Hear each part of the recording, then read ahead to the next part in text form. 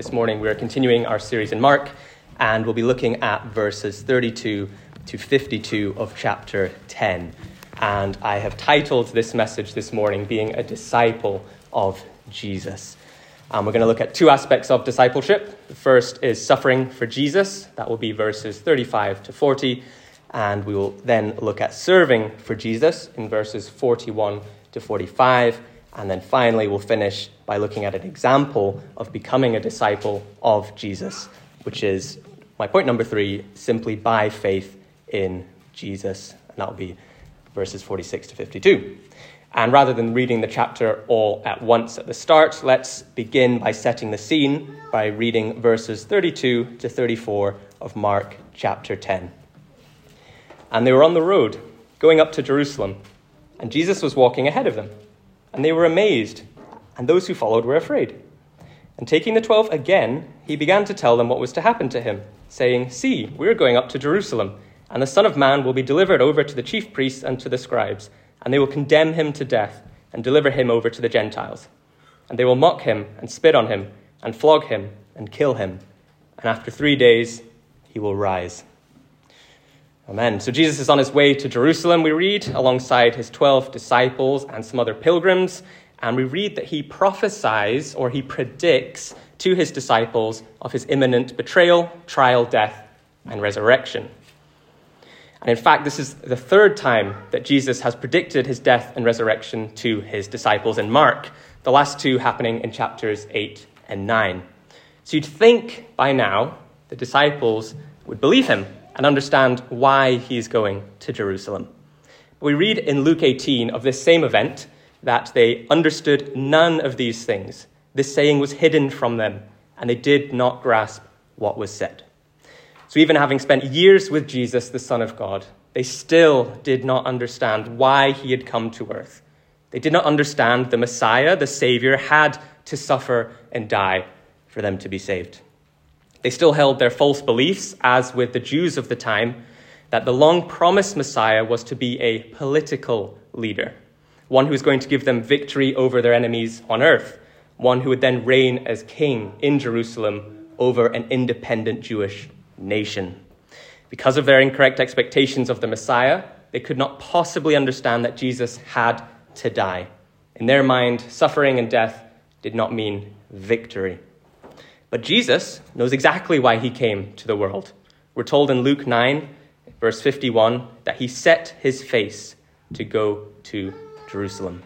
There's nothing that will stop Jesus getting to Jerusalem to accomplish what he came to this world for. Not to overthrow the government to rule as king, but to take the punishment for our sins by dying on the cross. I mentioned this was the third time in Mark that Jesus has predicted his death and resurrection to his disciples. And there is a similarity to each of these predictions. They're each followed by the disciples failing or responding incorrectly to Jesus, which then leads to Jesus teaching them something about discipleship. And as a quick reminder, the first prediction was in Mark 8, where Peter rebukes Jesus after Jesus predicts his death and resurrection. And then Jesus commands the disciples to deny themselves, take up their cross, and follow him. The second is in Mark 9. The disciples do not understand what he is saying, are too afraid to ask him about it. And then Jesus teaches them that the first must be last, and that those who receive him will receive children in his name, also receive him. So here tonight, this morning, we have Christ's third and final prediction of his death and resurrection in Mark. And it follows the same pattern of a failure on the part of the disciples, and then Jesus will teach on discipleship. With that in mind, let's read the next portion of our passage this morning, verses 35 to 40 of Mark chapter 10, and we'll see how the disciples failed in their response this time. Verse 35, "And James and John, the sons of Zebedee, came up to him and said to him, 'Teacher, we want you to do for us whatever we ask of you.' And he said to them, 'What do you want me to do for you?' And they said to him, 'Grant us to sit, one at your right hand and one at your left, in your glory.' Jesus said to them, 'You do not know what you are asking. Are you able to drink the cup that I drink, or to be baptized with the baptism with which I am to be baptized?' And they said to him, 'We are able.' And Jesus said to them, 'The cup that I drink you will drink, and with the baptism with which I am baptized you will be baptized.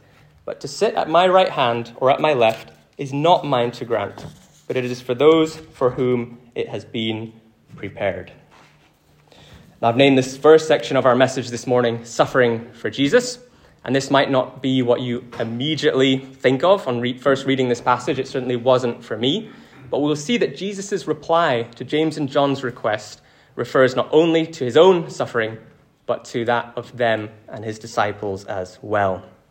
So we read that James and John, these are two of Jesus' disciples, approach him after he has predicted his death and resurrection. And we might have expected them to ask him about this, to get some understanding of what he means, maybe to clarify what he means. But instead they say, "Teacher, we want you to do for us whatever we ask of you." And just in the way that they ask this question, immediately we get an impression or an insight into their motivations. They don't ask him their real question straight away. They try and have Jesus agree to their request before they've even asked it. And Jesus, being the Son of God, obviously knows what they're going to say, what they're going to ask for, but he asks them anyway. "What do you want me to do for you?" And they reply, "Grant us to sit, one at your right hand and one at your left in your glory." See, James and John still do not understand why Jesus came into the world. As I mentioned, like the Jews, they were expecting Jesus to be a political or even a military leader, one who would defeat their enemies and then reign as king in Jerusalem. And this would then usher in a period or an eternity in their mind of peace and prosperity on earth. And while we know from our Bibles that Jesus will one day come to reign over the earth, his first coming was not for this purpose. And the disciples did not yet understand this. So here, I'd suggest when James and John asked to Jesus to sit on his right and on his left in his glory, they're not asking about that future kingdom in heaven, but imminently on earth. They want positions of power and glory in the government that they think he was approaching Jerusalem to establish. James and John both think they deserve the greatest positions in Jesus' kingdom. But we then read Jesus' reply in verse 38. Jesus said to them, "You do not know what you are asking." Again, James and John do not understand. They fail to understand what they are asking. Their minds are focused merely on the present, while Jesus's is on eternity. Jesus knows that there will be a future time of glory, as we've seen in Mark 8, where Jesus says to those who are ashamed of him, "Will the Son of Man also be ashamed when he comes in the glory of his Father with the holy angels?" But James and John think that this is imminent. Their minds are focused on the present, while Jesus's is on eternity. Jesus continues in his response to their request, "Are you able to drink the cup that I drink, or to be baptized with the baptism with which I am baptized?" Jesus here is asking a rhetorical question. That's one which doesn't require or shouldn't require an answer of whether James and John are able to drink the cup or be baptized with the baptism that he will. And here, a brief explanation, the cup is referring, it's not a literal cup, it's referring to God's wrath that will be poured out on people because of their sin. We see this in Psalm 75, "For in the hand of the Lord there is a cup with foaming wine well mixed, and he pours out from it, and all the wicked of the earth shall drain it down to the dregs." And we read of this also in Isaiah 51, verse 17, wake yourself, stand up, O Jerusalem, you who have drunk from the hand of the Lord the cup of his wrath, who have drunk to the dregs the bowl, the cup of staggering." So the cup here that Jesus is referring to is God's wrath that will be poured out over him on the cross, bearing the punishment in our place that our sins deserve.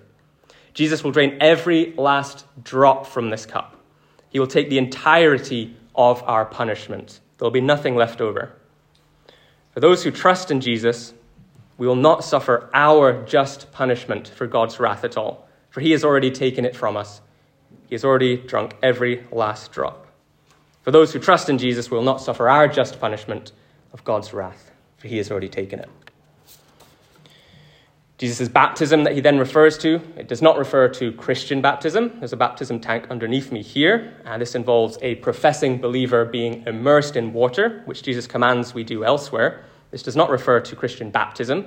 Rather, it refers to his suffering, his death, being completely immersed, submerged in the suffering of his punishment or our punishment for sin. So Jesus' question is obviously rhetorical, as obviously James and John could not drink the cup or be baptized with Jesus' baptism, for only the perfect, spotless Son of God could pay the sin the penalty for sin under God's wrath. But we then see their reply to this rhetorical question. Verse 39, they said to him, "We are able." Again, they don't understand what it means to follow Jesus. They're focusing their minds on earth, likely thinking that Jesus is asking them whether they're willing to fight physically for him in Jerusalem, which they say they're willing to do. Obviously, you'd hope they would be. But Jesus replies, "The cup that I drink, you will drink, and with the baptism with which I am baptized, you will be baptized."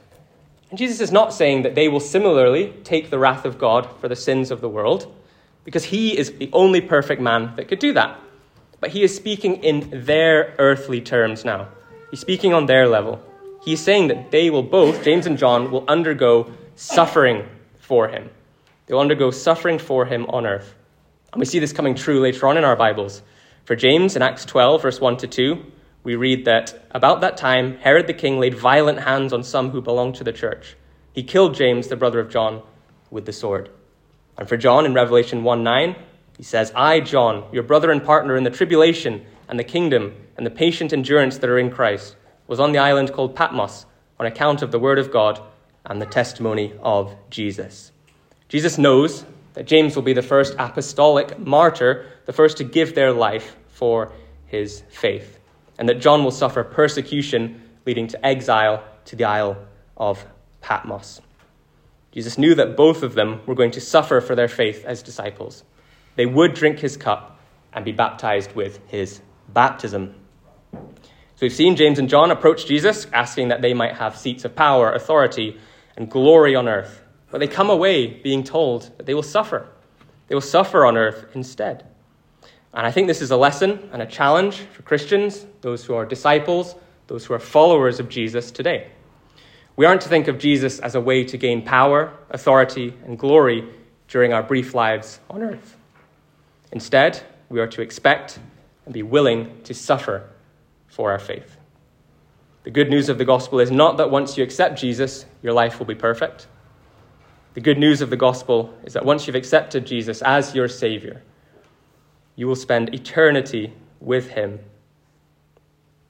The good news of the gospel is that once you accept Jesus as your Savior, you will live with him for eternity. And one day we will reign with him. And we're reminded of this in Romans 8, verse 17 to 18, where we are heirs of God and fellow heirs with Christ, provided we suffer with him, in order that we may also be glorified with him. For I consider that the sufferings of this present time are not worth comparing with the glory that is to be revealed to us. But before this glory, disciples of Jesus, you will be experiencing suffering. So before this glory, be prepared, be willing, be ready to suffer for your faith, submitting to God's will for your life. Because Jesus continues in verse 40 of our passage, "To sit at my right hand or at my left is not mine to grant, but it is for those for whom it has been prepared." And Matthew 20 adds to this same section, "by my Father," to the end of that. So to sit at my right hand or at my left is not mine to grant, but it is for those for whom it has been prepared by my Father. There are rewards in heaven for earthly service and seats of honor next to Christ.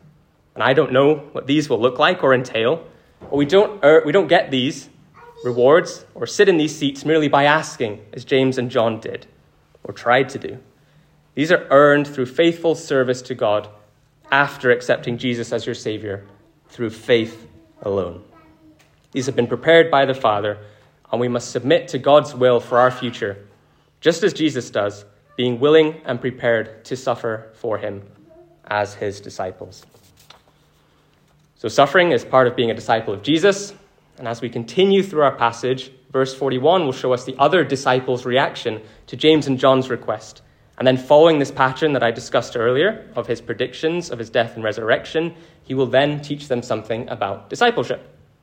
Specifically, we'll see being a disciple of Jesus means to serve, which brings us to my second point. Being a disciple involves service for Jesus. So let's read the next portion of Scripture, Mark 10, verses 41 to 45.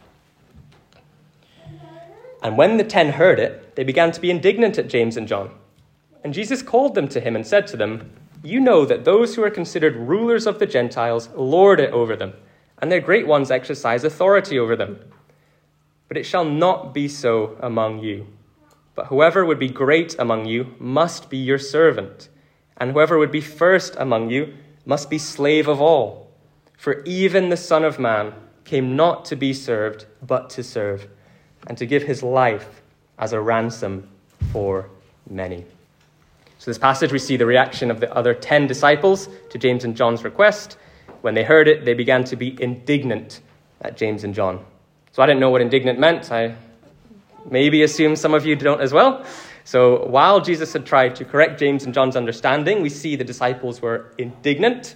That means they were angry at the request, which they perceived was unfair treatment against the rest of them. That's what indignant means. Angry at the perception of unfair treatment. And I'd suggest the reason that the disciples were angry at this request is because they too wanted these positions of power, authority, and glory that they anticipated being available in Jerusalem. And they felt they were being cut out by James and John. The reason I believe this is because we'll see Jesus, in a moment, calls them all over to teach them that being a follower of Jesus requires service. He doesn't just speak to James and John about this, he speaks to them all. And that being a follower of Jesus requires service, being a slave to others. But before then, verse 42, Jesus says, "You know that those who are considered rulers of the Gentiles lord it over them, and their great ones exercise authority over them." The disciples know, we are told, that there are those who have positions of power and authority who lord it. Again, I had to search what this meant. That is to act in a superior and domineering manner. That's what lording means. The disciples know there are those who lord it, and there are those who exercise their power abusively over others. These are people who use their position, whatever that might be, to get what they want, using their power for selfish purposes and personal gain. And I think it's exactly the same in the world today. It is easier for the corrupt, the unscrupulous, to claw their way to the top, standing on top of others to do so. And this results in people in positions where they can abuse their power. Those of virtue find it extremely hard to fight against this.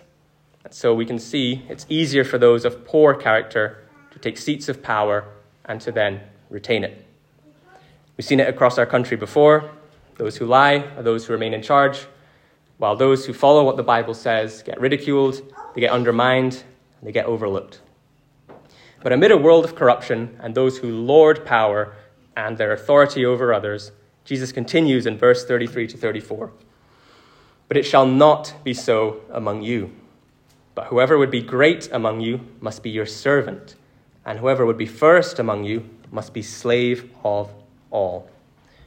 So greatness as a follower of Jesus is not characterized by power or authority, but by service, even becoming as a slave to others. And this is definitely a challenge to me, as I'm sure it will be to some of you as well.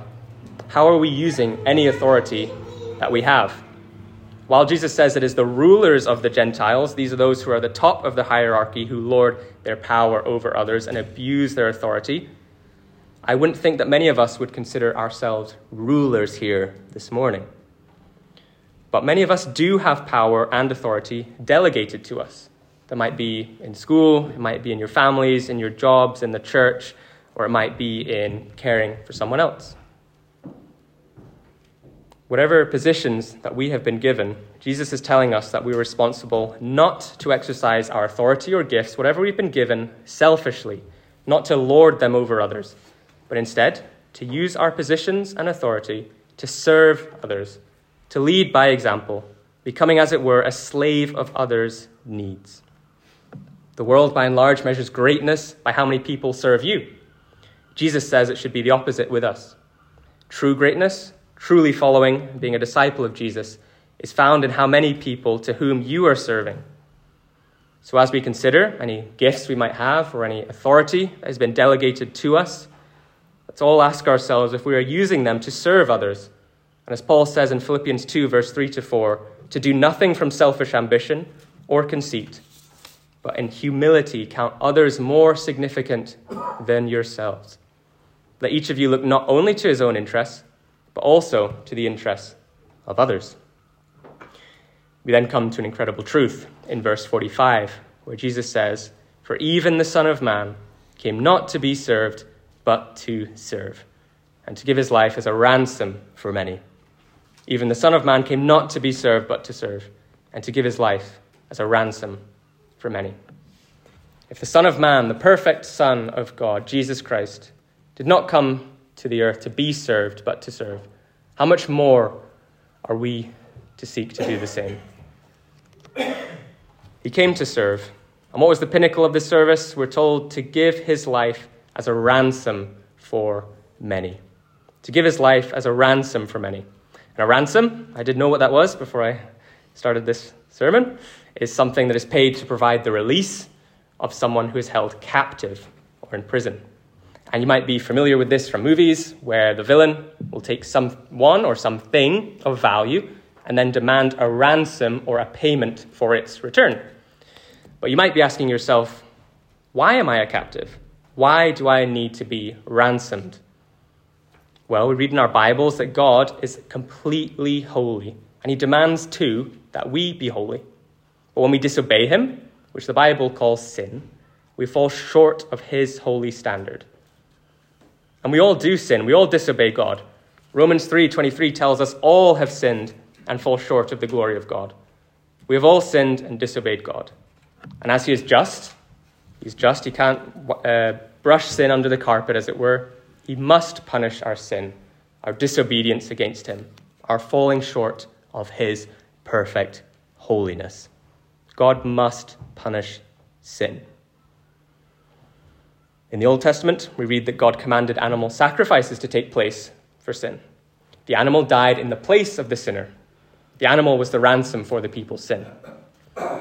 In the New Testament, which is the later part of the Bible, we're told that these animal sacrifices merely pointed forward, were a shadow of a greater sacrifice that was to come.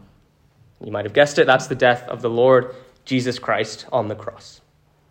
Jesus, because he lived a perfect sinless life, was able to take the punishment for sin that your sins and my sins deserve. And we've already read of the cup and the baptism of suffering, which Christ knew he was to experience at the pouring out of God's wrath on him. And we're told this is why Jesus came to earth, not to be served, but to serve, and then to give his life as a ransom for many. Jesus came to earth to give his life as a ransom for many. Jesus paid the required ransom to set us free from sin, death, and hell. The ransom was his own life, the shedding of his blood, a sacrifice pleasing to God.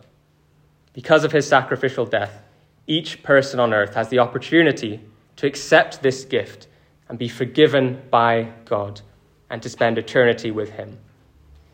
But without accepting his death, Jesus' death for yourself, God's just punishment for sin would still need to be satisfied by your own death and eternal separation from God. The Son of God, Jesus Christ, who had supreme power and authority, he did not lord it over others or exercise it selfishly. Neither did he only show love and serve those who were easy to serve, who loved him in return. Romans 5:6-8 confirms this. For while we were still weak, at the right time Christ died for the ungodly. For one will scarcely die for a righteous person, though perhaps for a good person one would dare even to die. But God shows his love for us in that while we were still sinners, Christ died for us. It's easy for us to love and serve those who we like, who appreciate our service, who say thank you. But we are called to imitate Jesus, becoming a servant. And as our passage says, whoever would be first among you must be slave of all, not just slave of those who love you, those who are worth your time as you might consider it. Whoever would be first among you must be slave of all, not just those who treat us well. Disciples of Jesus are to follow his example and serve. So we've seen being a disciple of Jesus means we're willing to suffer for him and that we will serve him by serving others. Now let's see an example of someone becoming a disciple of Jesus. How? Simply by faith in him. Let's read verses 46-52 of Mark chapter 10. And they came to Jericho, and as he was leaving Jericho with his disciples and a great crowd, Bartimaeus, a blind beggar, the son of Timaeus, was sitting by the roadside. And when he heard that it was Jesus of Nazareth, he began to cry out and say, "Jesus, Son of David, have mercy on me." And many rebuked him, telling him to be silent. But he cried out all the more, "Son of David, have mercy on me." And Jesus stopped and said, "Call him." And they called the blind man, saying to him, "Take heart, get up, he is calling you." And throwing off his cloak, he sprang up and came to Jesus. And Jesus said to him, "What do you want me to do for you?" And the blind man said to him, "Rabbi, let me recover my sight." And Jesus said to him, "Go your way. Your faith has made you well." And immediately he recovered his sight and followed him on the way. Amen. Jesus and his disciples have arrived at Jericho, their final stop before Jerusalem. And as they are now leaving, we're introduced to a blind beggar, a man named Bartimaeus, who was sitting by the roadside. Now, for those who were blind at this time, begging was their only option to earn money so they could support themselves. This is mainly because people at the time, including the Jewish religious leaders, thought that if you were blind, you were under divine judgment from God.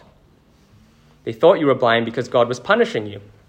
And even Jesus' disciples got this wrong in John 9, verse 2, when they ask him concerning a blind man, "Rabbi, who sinned, this man or his parents, that he was born blind?" With Jesus then correcting their misunderstanding that blindness was not a punishment. So here's Bartimaeus sitting by the roadside, begging by those who pass by, hoping that they'll give him some money. And as he hears that Jesus is passing by, he cries out, "Jesus, Son of David."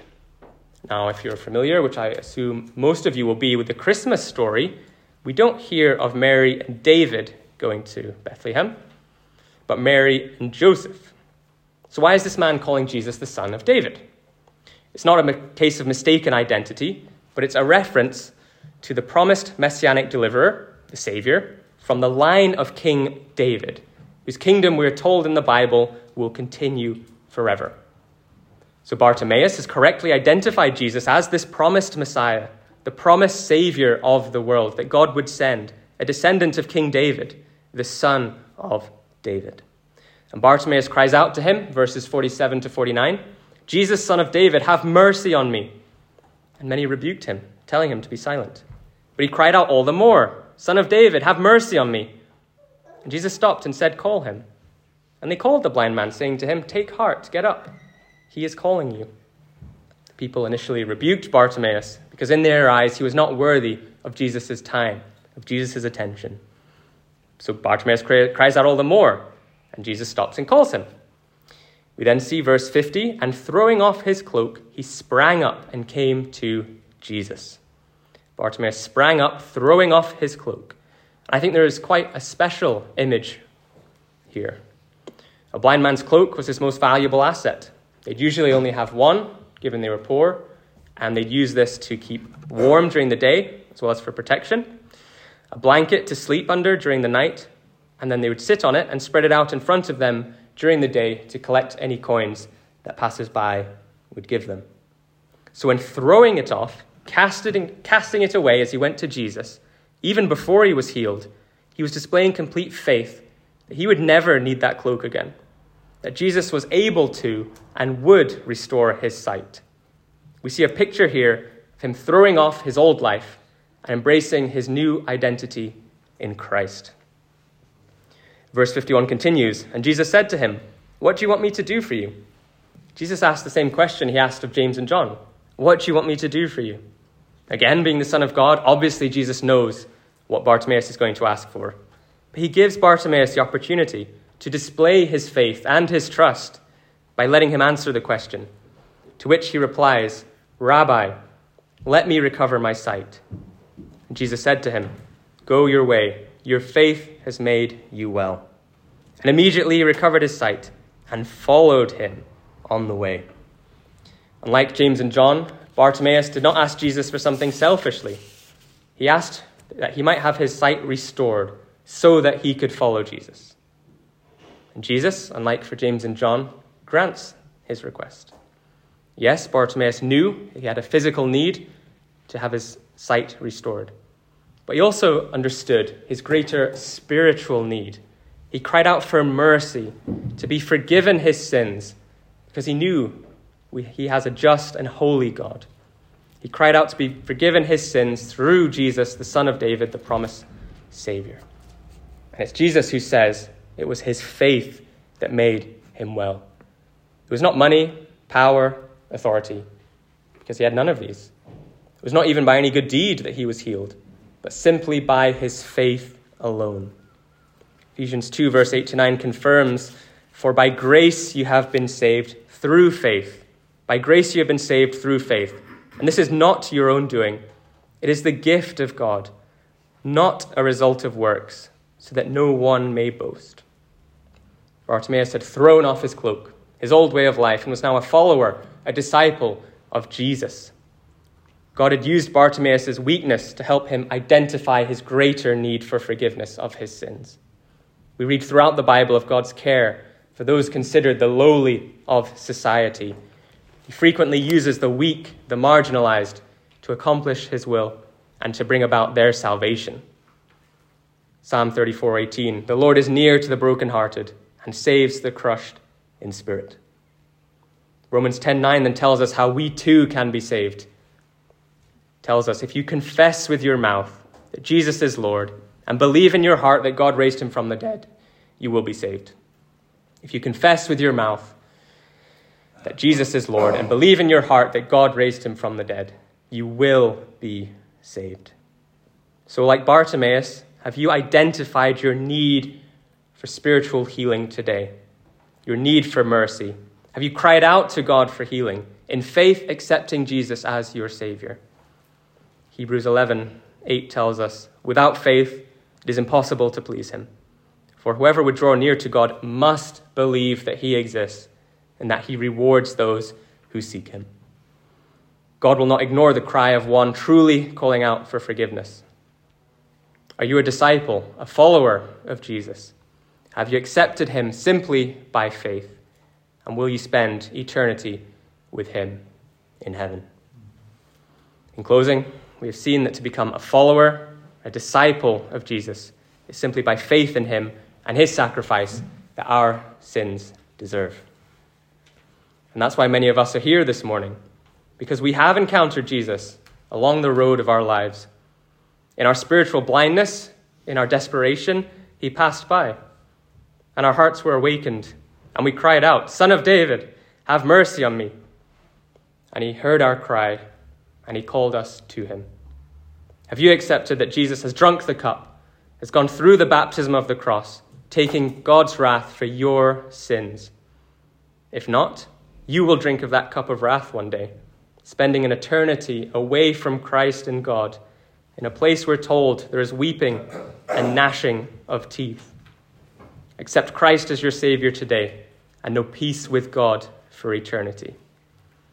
And for those who have accepted Christ and follow him as his disciples, we need to seek to imitate him.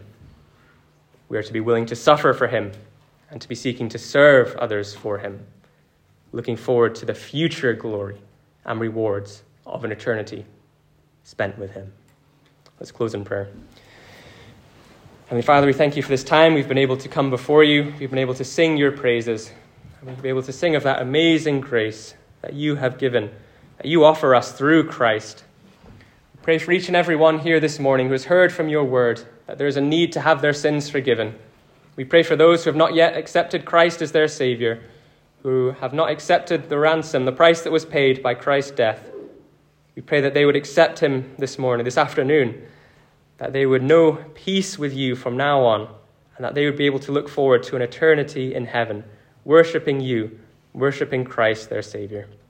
We pray for those who have already accepted Christ, who know him as their own, who's paid the punishment for their sins. We pray as we go into this week, you'd bless us with servant hearts, that we'd look to Christ and seek to imitate him, serving others, to become a slave of all. We pray for the authority and power you have given to us, that we would use that for your glory, to serve others, not to puff ourselves up, not so that we could lord it over others to get our own selfish way, not to abuse it over others, but that we'd seek to serve. We pray that we'd be light and salt in the world that we go into, that people would notice the difference that Christians are in the way they serve, in the way they lead. And we pray that this would cause others to turn to you as well. We pray that you give us the right words to say in these moments as we proclaim Christ and tell them of the good news of the gospel, that Christ Jesus came into the world to save sinners. We pray that they would accept him as their own. So we thank you for this time. We thank you for your word.